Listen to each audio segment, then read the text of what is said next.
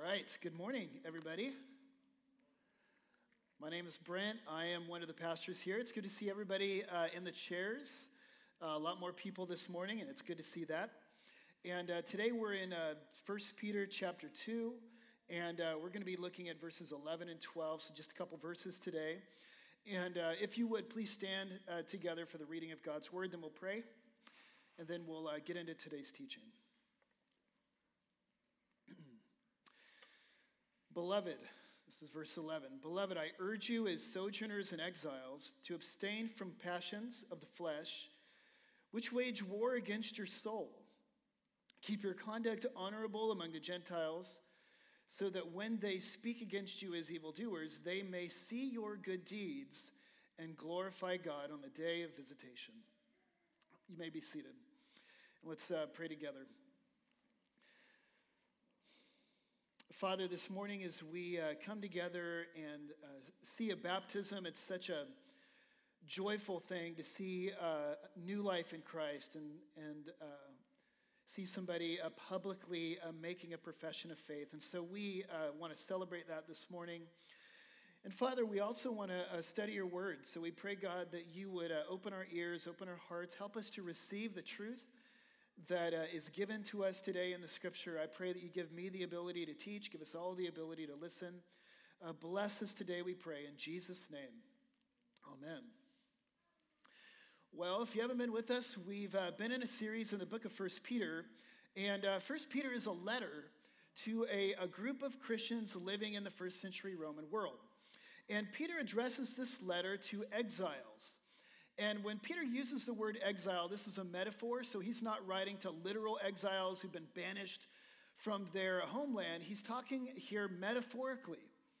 And metaphorically, not only of them, but all Christians in the world. If you're a Christian here today, you're an exile in the world. What that means is that no matter where you live, whether it's Batesville or Cave City or Southside, although you may have an address in this world and neighbors in this world, you may own a home in this world, your citizenship is somewhere else if you're a Christian. Your values come from somewhere else. Your identity is from somewhere else. You're an exile.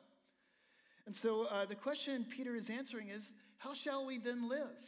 If we are exiles in the world, if this place is not our true home, how do we live? How do we approach life? Peter has been saying that if you are an exile in the world, there are certain things that just mark you. And so he says in chapter 1 that exiles are marked by a living hope. So as exiles, we are to be people that exhibit a hope in the world and for the world. As exiles, we also are to be people of holiness, he said. So he says, as exiles, just as your God is holy, so you also should be holy in all of your conduct. He also went on to say that exiles should be marked by love. So love is just not one of the marks, but it is the mark of an exile in the world. So we should be people of brotherly love, Peter said. And this week, Peter gives us another mark of an exile. He says, if you are an exile, here's another thing that we're going to talk about that should mark you in this world. You should be known as people who abstain from what he calls fleshly lust. So abstinence. Abstaining from. So Christians are people that not only do things, Christians are also people that refrain from doing things. We abstain from things that Peter calls fleshly lusts. So the people that Peter was writing to, they lived in the Roman world, and the Roman world is notorious for being a decadent and self-gratification kind of a culture. So it was very tolerant, whatever feels right to you, you just go ahead and do it. There were little pockets of people that were into self-denial, but by and large, this was a culture where people were just indulging the flesh. Does that sound familiar at all? I think we live very much in a culture that is a you do you culture. If it feels good, do it. If you want to do it, do it. Whatever is right for you, go ahead and do that. Who are we to judge what you engage in, especially in your private life? Our culture is very similar. And so the question is, how do we abstain in a culture like ours? In a culture of self-gratification, how do we live as people of self-denial? And if you're ever going to deny yourself, what you need is an argument. Abstinence requires an argument. My wife has all kinds of food allergies, and so she has to abstain from all sorts of food. Some of you are like this too. And it's really hard, especially when we're out at dinner and everybody else is partaking, everybody else is eating good things, and Anita's got to say no to all sorts of food. And what does she need in that moment? She needs to argue with herself. Why am I doing this again? And why am I saying no? And why can't I eat this? And she remembers and she reminds herself of why she's saying no. I've experienced this. So years back, I decided that I was going to say no to donuts. And so I made the mistake of publicly announcing this from the pulpit. And so one of the small groups, in a very cruel way, I think, on Sunday morning, they have a small group that meets in the office, and they would leave the leftover donuts in the office, right in the front. And so every time I walked by the donuts, I had to argue with myself who I wanted them, but why am I saying no? And these are little devil cakes is what they are, and I had to remind myself of why I'm saying no. Abstinence always requires an argument, and that's what Peter gives us in this passage. Peter doesn't just say abstain, he tells us why we should abstain. As Christians, you should live lives of self-denial, do not partake in fleshly lusts, but let me give you an argument, let me tell you why. And that's what we're going to do this morning. Let me go through today 3 reasons why we should abstain from sin. Peter doesn't just say no, he gives us 3 reasons why we should say no. And here's the first reason. Peter says the first reason why you should abstain from fleshly lusts is because of what fleshly lusts do to you. He says the reason why you should say no to these things is because, first and foremost, what they do to the person that indulges in them. When you engage in fleshly lusts, it does damage to yourself. So Peter says, beloved, I urge you as sojourners and exiles, abstain from the passions of the flesh, which wage war against the soul. And so we need to ask, what is a fleshly lust? They do damage to us. And so what is a fleshly lust? Well, fleshly lust is not just a natural bodily appetite. A lot of people think that Christians are just people that say no to pleasure. That, we're somehow against the body and against the natural urges, and so we're denying ourselves pleasure. That we somehow have an aversion to the joys and good things in the world. This is not the case. Just think about it. God created your body. God created bodily pleasure. God created the world such that you could experience bodily pleasure. And so just normal, natural bodily pleasures are not bad. God is not calling us to be masochists. A lot of times people refer to that old commercial. I forget what it was for, but it said if it tastes good, it has to be bad for you. And a lot of people think that's how Christians, that's what we believe. If it feels good, if it's pleasurable, well, then it's bad and we should stay away from it. I admit that there were some monks and early Christians that were into asceticism where they denied themselves all sorts of bodily pleasures. I think that's unhealthy. And that's not what Peter's calling us to here. He's saying not just that you should avoid bodily pleasures, he's saying avoid fleshly lusts, and there's a difference.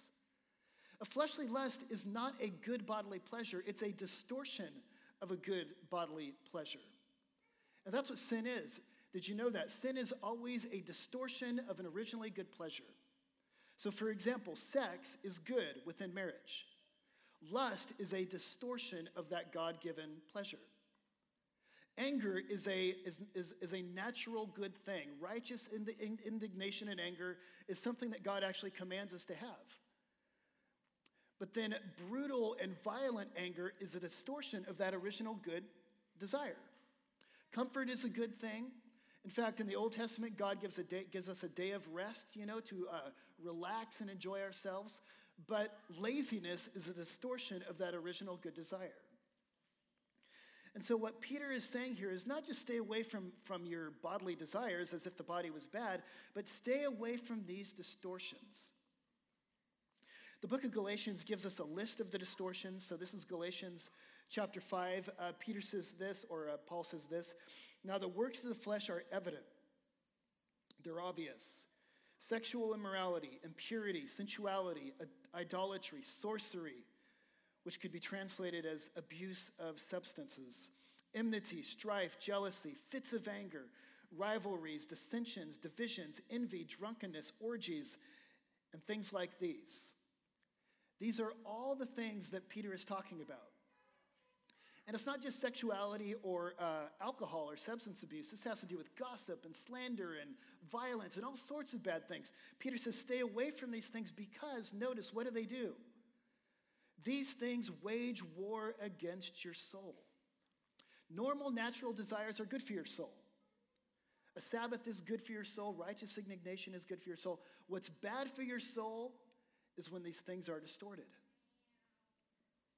Every time you say yes to a fleshly lust, Peter says, you wage war against your own soul. Now notice he says soul here and not just your body. There are certain sins that do damage to your body. You know, alcoholism can do damage to your liver. Anger can give you high blood pressure. I mean, there are certain sins that are bad for your body, but notice he says there's a greater danger here. Every time you give into a fleshly lust, you're doing damage to your soul. What is your soul? Your soul is that core central part of you that is your true self. Your soul is the part of you that will go on into eternity. The soul is the part of you that you should be cultivating. And what Peter says is when you give into these fleshly lusts, the reason why you should stay away from them is because they do damage to your soul. I love what John Calvin says. He says, while we anxiously shun enemies from whom we apprehend danger to the body, we willingly allow enemies hurtful to the soul to destroy us. Nay, we as it were stretch forth our neck to them. So many of us, we'd never do something that was bad for our body. You know, maybe you watch the way you eat and you exercise and you're really careful with your body. Are you that careful with your soul? Your eternal soul, the core part of who you are. Peter is saying, hey, I want you to abstain from these things because of what they do to your eternal self, the part of you that's going to last forever. Now, somebody says, they do damage to my soul. I don't know that they're that dangerous. You know, many of us we might look at a sin like gossip. And we think, oh, that's so innocuous. That's so harmless. I mean, just giving into gossip, what's the big deal? Peter says, every time you gossip, you damage something inside of you. Or you might say, oh, it's a little lust. What's the big deal? It's no problem. It's done. It's over with. Peter says every decision you make to do that does subtle damage to the core part of who you are. C.S. Lewis has a quote where he says this, every time you make a choice, you are turning the central part of you, the part of you that chooses, into something a little different from what it was before. You are slowly turning the central thing either into a heavenly creature or into a hellish creature. Your soul. Peter is saying, be careful. These little decisions that you make to engage in gossip or to give into bitterness or anger and unforgiveness, yeah, they feel good in the moment, but what are they doing to your soul? And as Jesus says, what will a man give in exchange for his soul? Peter is saying every time you make a decision to sin, you're exchanging something. You're getting that temporal pleasure of gossip or lust or whatever it is, but what are you giving in exchange for that? What you're giving away is much more valuable than what you're getting. That's a bad exchange. Peter is saying, I want you to say no. And notice he says, I beg you to say no. Not just I command you, he says, oh, I'm urging you and I'm begging you to say no because think about you. Think about your soul. Think about your eternal self.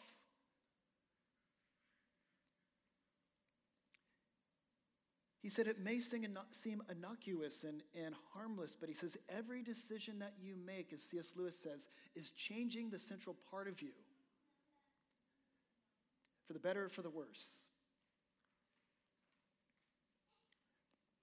And so Peter says, number one, I want you to stay away because of what fleshly lusts do to you. Well, secondly, he says there's another reason why I want you to say no. You remember, you've got to argue with yourself, especially as whatever lust that is attractive to you is presenting itself. You've got to argue with yourself. Why do I need to say no? Why should I abstain?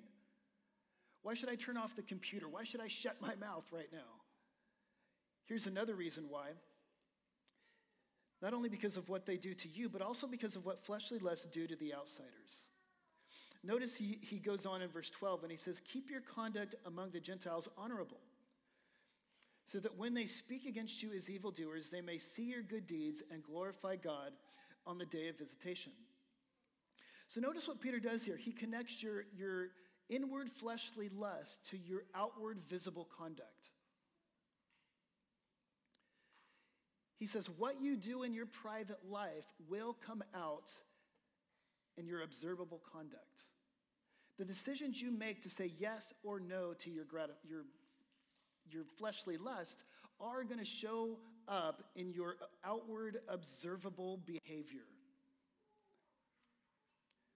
In other words, when you make a decision on the inside to give in to lust, it always comes out. So a thought, reap an action. So an action, reap a habit. So a habit, reap a lifestyle. And Peter is saying, I want you to abstain from fleshly lust because of what it does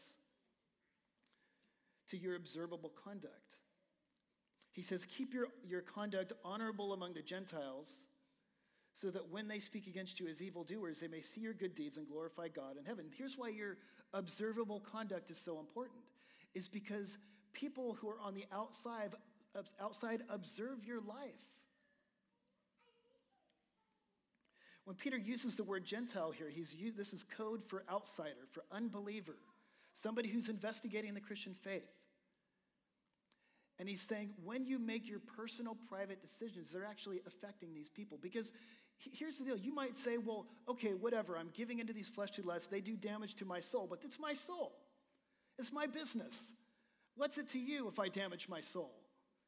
And Peter says, here's what it is to me when you damage your soul. When you damage your soul, you're actually creating habits and lifestyles that are then observed by outsiders, and they make decisions about God and Jesus based on the way you live. And so Peter says, you need to know what's at stake when you're sitting there and you're making that little choice. Nobody sins in a vacuum. Your sin always affects, your personal decisions always affect other people.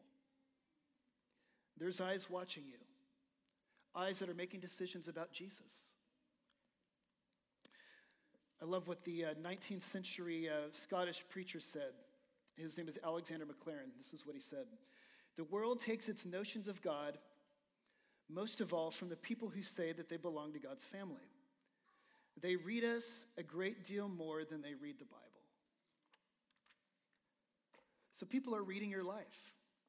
And the small decisions you make in private are going out in public, and people are making decisions based on that. What are people reading?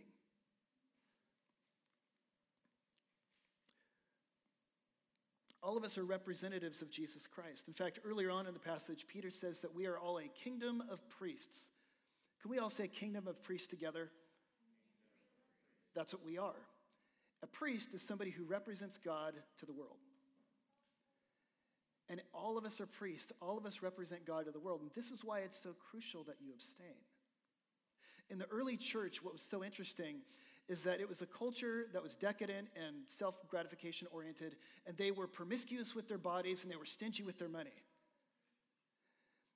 The Christians came along and they were promiscuous with their money and they were stingy with their bodies.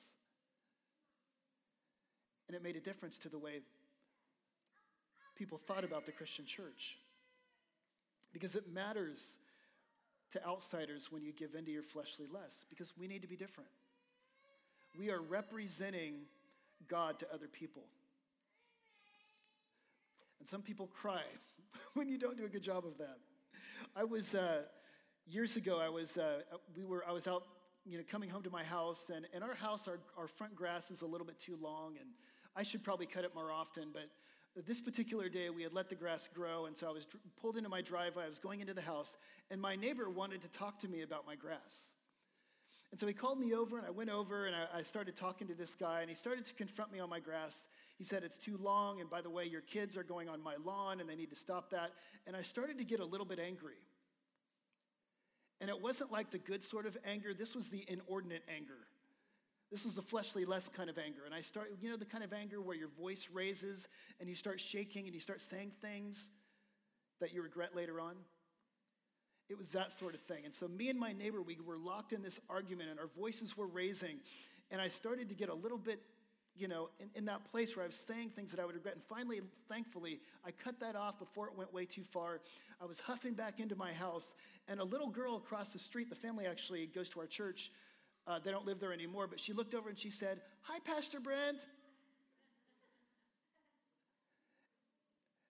And I remembered in that moment that my decision to give into my lust of anger affected somebody watching. Little eyes.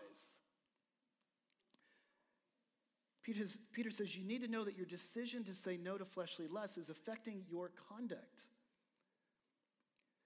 And he says your conduct among the Gentiles needs to be honorable. I love the word honorable there. It literally in the Greek means beautiful. Here's what Peter is saying. He's saying, I want you to live a beautiful life.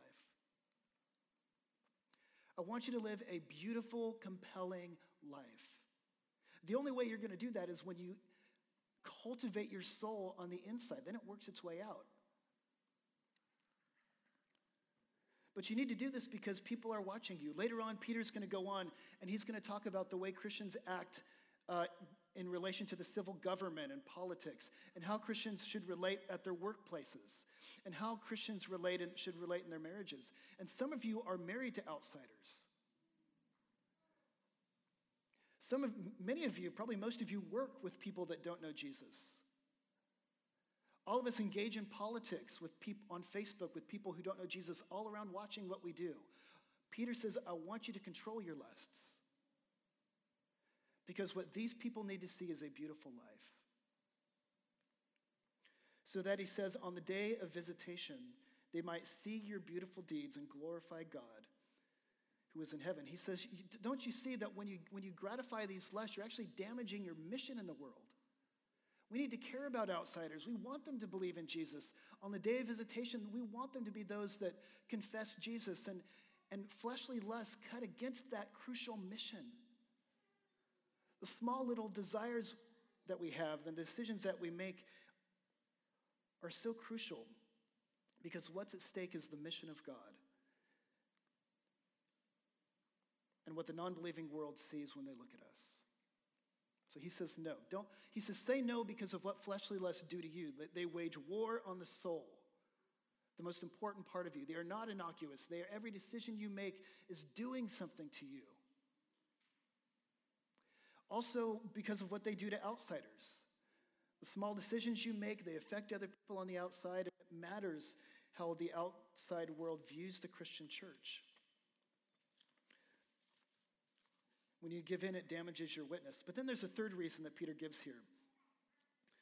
And that is what fleshly lusts do to God. So notice he says, Beloved, I urge you as sojourners and exiles to abstain from the passions of the flesh, which wage war against your soul. Keep your conduct honorable among the Gentiles, so that when they speak against you as evildoers, they may see your good deeds and glorify God on the day of visitation. What Peter says here is that you should say no because of how your fleshly lusts affect God. Notice at the very beginning, Peter uses a little word. He says, beloved. He reminds these people that they're loved, and that's important. He says, I want you to abstain because you are loved. Who loves them? Well, Peter loves them. He started this church. He's their pastor. They are his sheep. Peter's saying, I care about your soul. I care about your mission. So abstain because you're loved by me. I love you. That's why I'm giving you this command. But far more than Peter loving them, when he calls them beloved, he's trying to show them that God loves them. This command is built on the reality that they are loved. The reason why you should say no is because you are so loved by your God. God cares about their soul infinitely more than Peter does. God is invested in you. God cares about you. Your soul is invaluable to him. That's why he cares that you abstain. Peter builds this command on the previous verses, which is often true in the Bible, that commands are built on what comes before. And right before these verses, Peter has been reminding these people of their identity. He says, you're a chosen generation. You're a royal priesthood. You are God's own special people.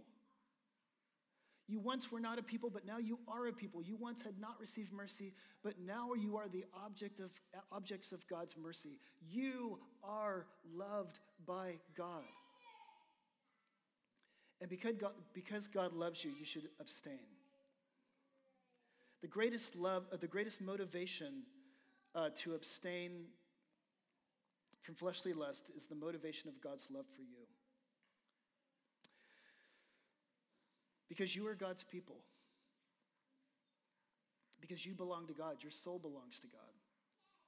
There's a story of a little boy who built a little ship. And he went down to the river and he floated this little ship down the stream. And the stream began to take it too far away from him, and he lost it.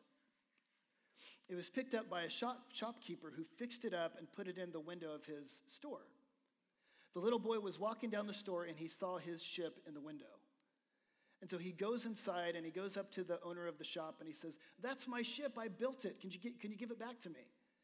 He says, "Sorry, you must have lost it. You've got to buy it now."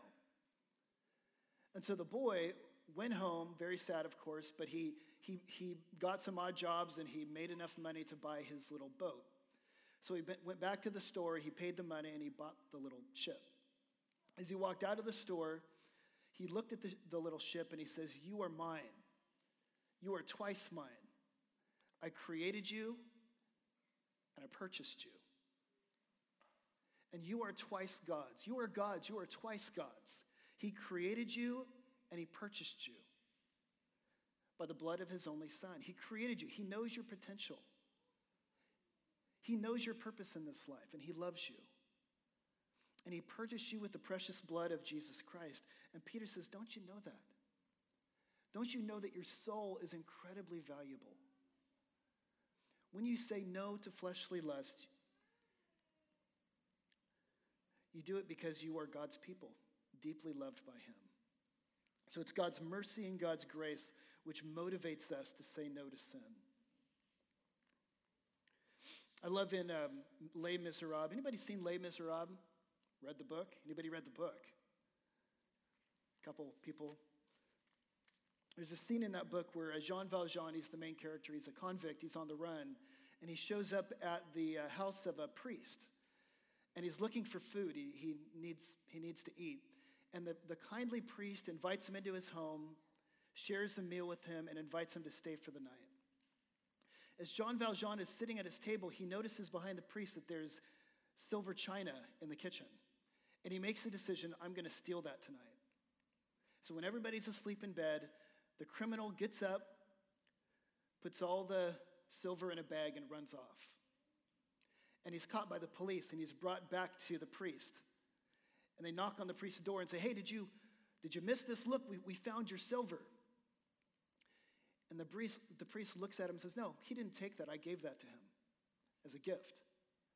He says, "In fact, Jean Valjean, you forgot something. You forgot the candlesticks." So he goes and he gets the candlesticks and he gives it to Jean Valjean. And the police are like, "Well, he didn't steal these?" He says, "No." And so they leave. And when they're gone, the priest looks at Jean Valjean and he says something really good. This is a quote from the movie. He says, "Jean Valjean, you are no longer the man who knocked on my door yesterday. A sinner, a stranger, stepped across my threshold yesterday. Before me now stands my brother in Christ. You are changed. You are purified. With these candlesticks, I buy back your soul. And as often as you look at them, you must remember this day. You must spend the rest of your life doing good, as Christ our Lord did good." He's saying, I purchased you with my grace. The mercy that I've shown you puts an obligation on you. And Peter is saying something similar in this passage. He's saying, you've been purchased by the blood of Jesus Christ. You are no longer strangers or aliens in the world. You are loved by God. He's got a purpose for your life. Your soul is invaluable to him. And so be careful what you do with it. And say no to fleshly lusts. So there's the argument in these little verses here. He says, I want you to say no. In a culture of decadence, I want you to be people of self-denial because of what fleshly lusts do to you, because of what they do to outsiders, and finally, because of what they do to God. I want to ask a question as we end here, and that is this. What do you need to say no to today? What fleshly lust are you letting into your life? What thing do you think is just a simple, non-dangerous, little naughty pleasure that is actually destroying your soul? What do you need to say no to today? And then I want to remind you that you are loved. I mean, the reason why you say no is not to get God to love you. God already loves you. And because you are so loved, Peter says, I want you to abstain. Let's pray. Father, we thank you so much for this passage about abstinence, about self-denial, about people who are able to say no. And God, I pray that you'd give us the power to do that, Lord. I pray that as we go out our lives this week, I pray that you would give us the wherewithal to just argue with ourselves and to remind ourselves of who we are, that we are loved people, and of what fleshly lusts really are. They're not harmless, they're dangerous. They're distortions of originally good desires. And I pray that you would remind us of our witness. Help us, God, to live beautiful lives. Lord, we pray that our internal decisions would flow out of our lives and make our witness credible and compelling. We pray that you do this in us. In the name of Jesus, we pray. Amen. Well, today we're going to take communion. And communion is important to do because when we do this, we remind ourselves of the love that God has for us. Many of us might have given into a fleshly lust this week, and in communion we remind ourselves that God forgives us. The blood of Jesus Christ cleanses us of all sin, purifies us, makes us brand new. And so this morning, let's remember the love that Jesus has for us. On the night that he was betrayed, he took the bread and he broke it. And he says, this is my body broken for you. Do this in remembrance of me. Let's partake.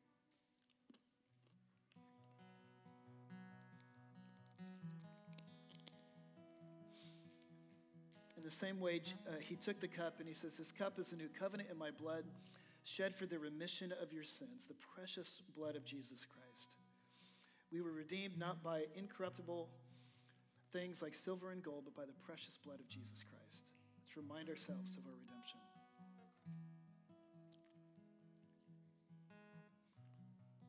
Father, we thank you so much for redeeming us. We thank you, Lord, for loving us. We thank you for making us a people. God, we thank you that our souls are precious to you. And so, Lord, we pray that you would give us the power and strength to say no to the things that might damage us. Lord, strengthen us, empower us, fill us with your love, and help us to live differently, we pray in Jesus' name. Amen. Amen. Would you stand and respond with me today? Lord, I come, I confess, bowing here, I find my rest. Without you, I fall apart. You're the one that guides my heart. Lord, I need you. Oh, I need you. Every hour I need you. My one defense, my righteousness. Oh God, how I need you.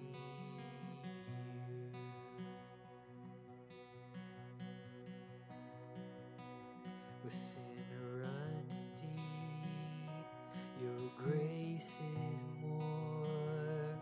Where grace is found is where you are. And where you are, Lord, I am free.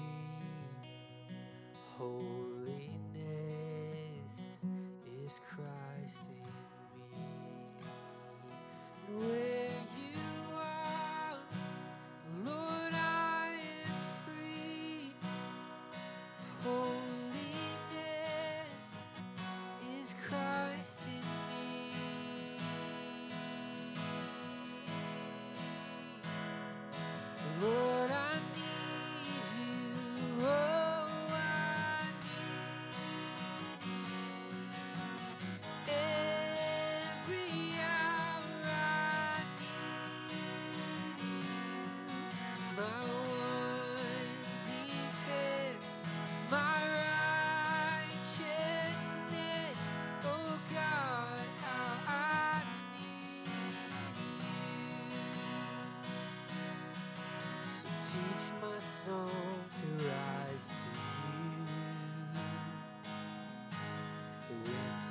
temptation comes my way, when I cannot stand, I'll fall on you. 'Cause Jesus, you're my hope and stay. When I cannot stand, I'll fall on you. 'Cause Jesus, you're my hope.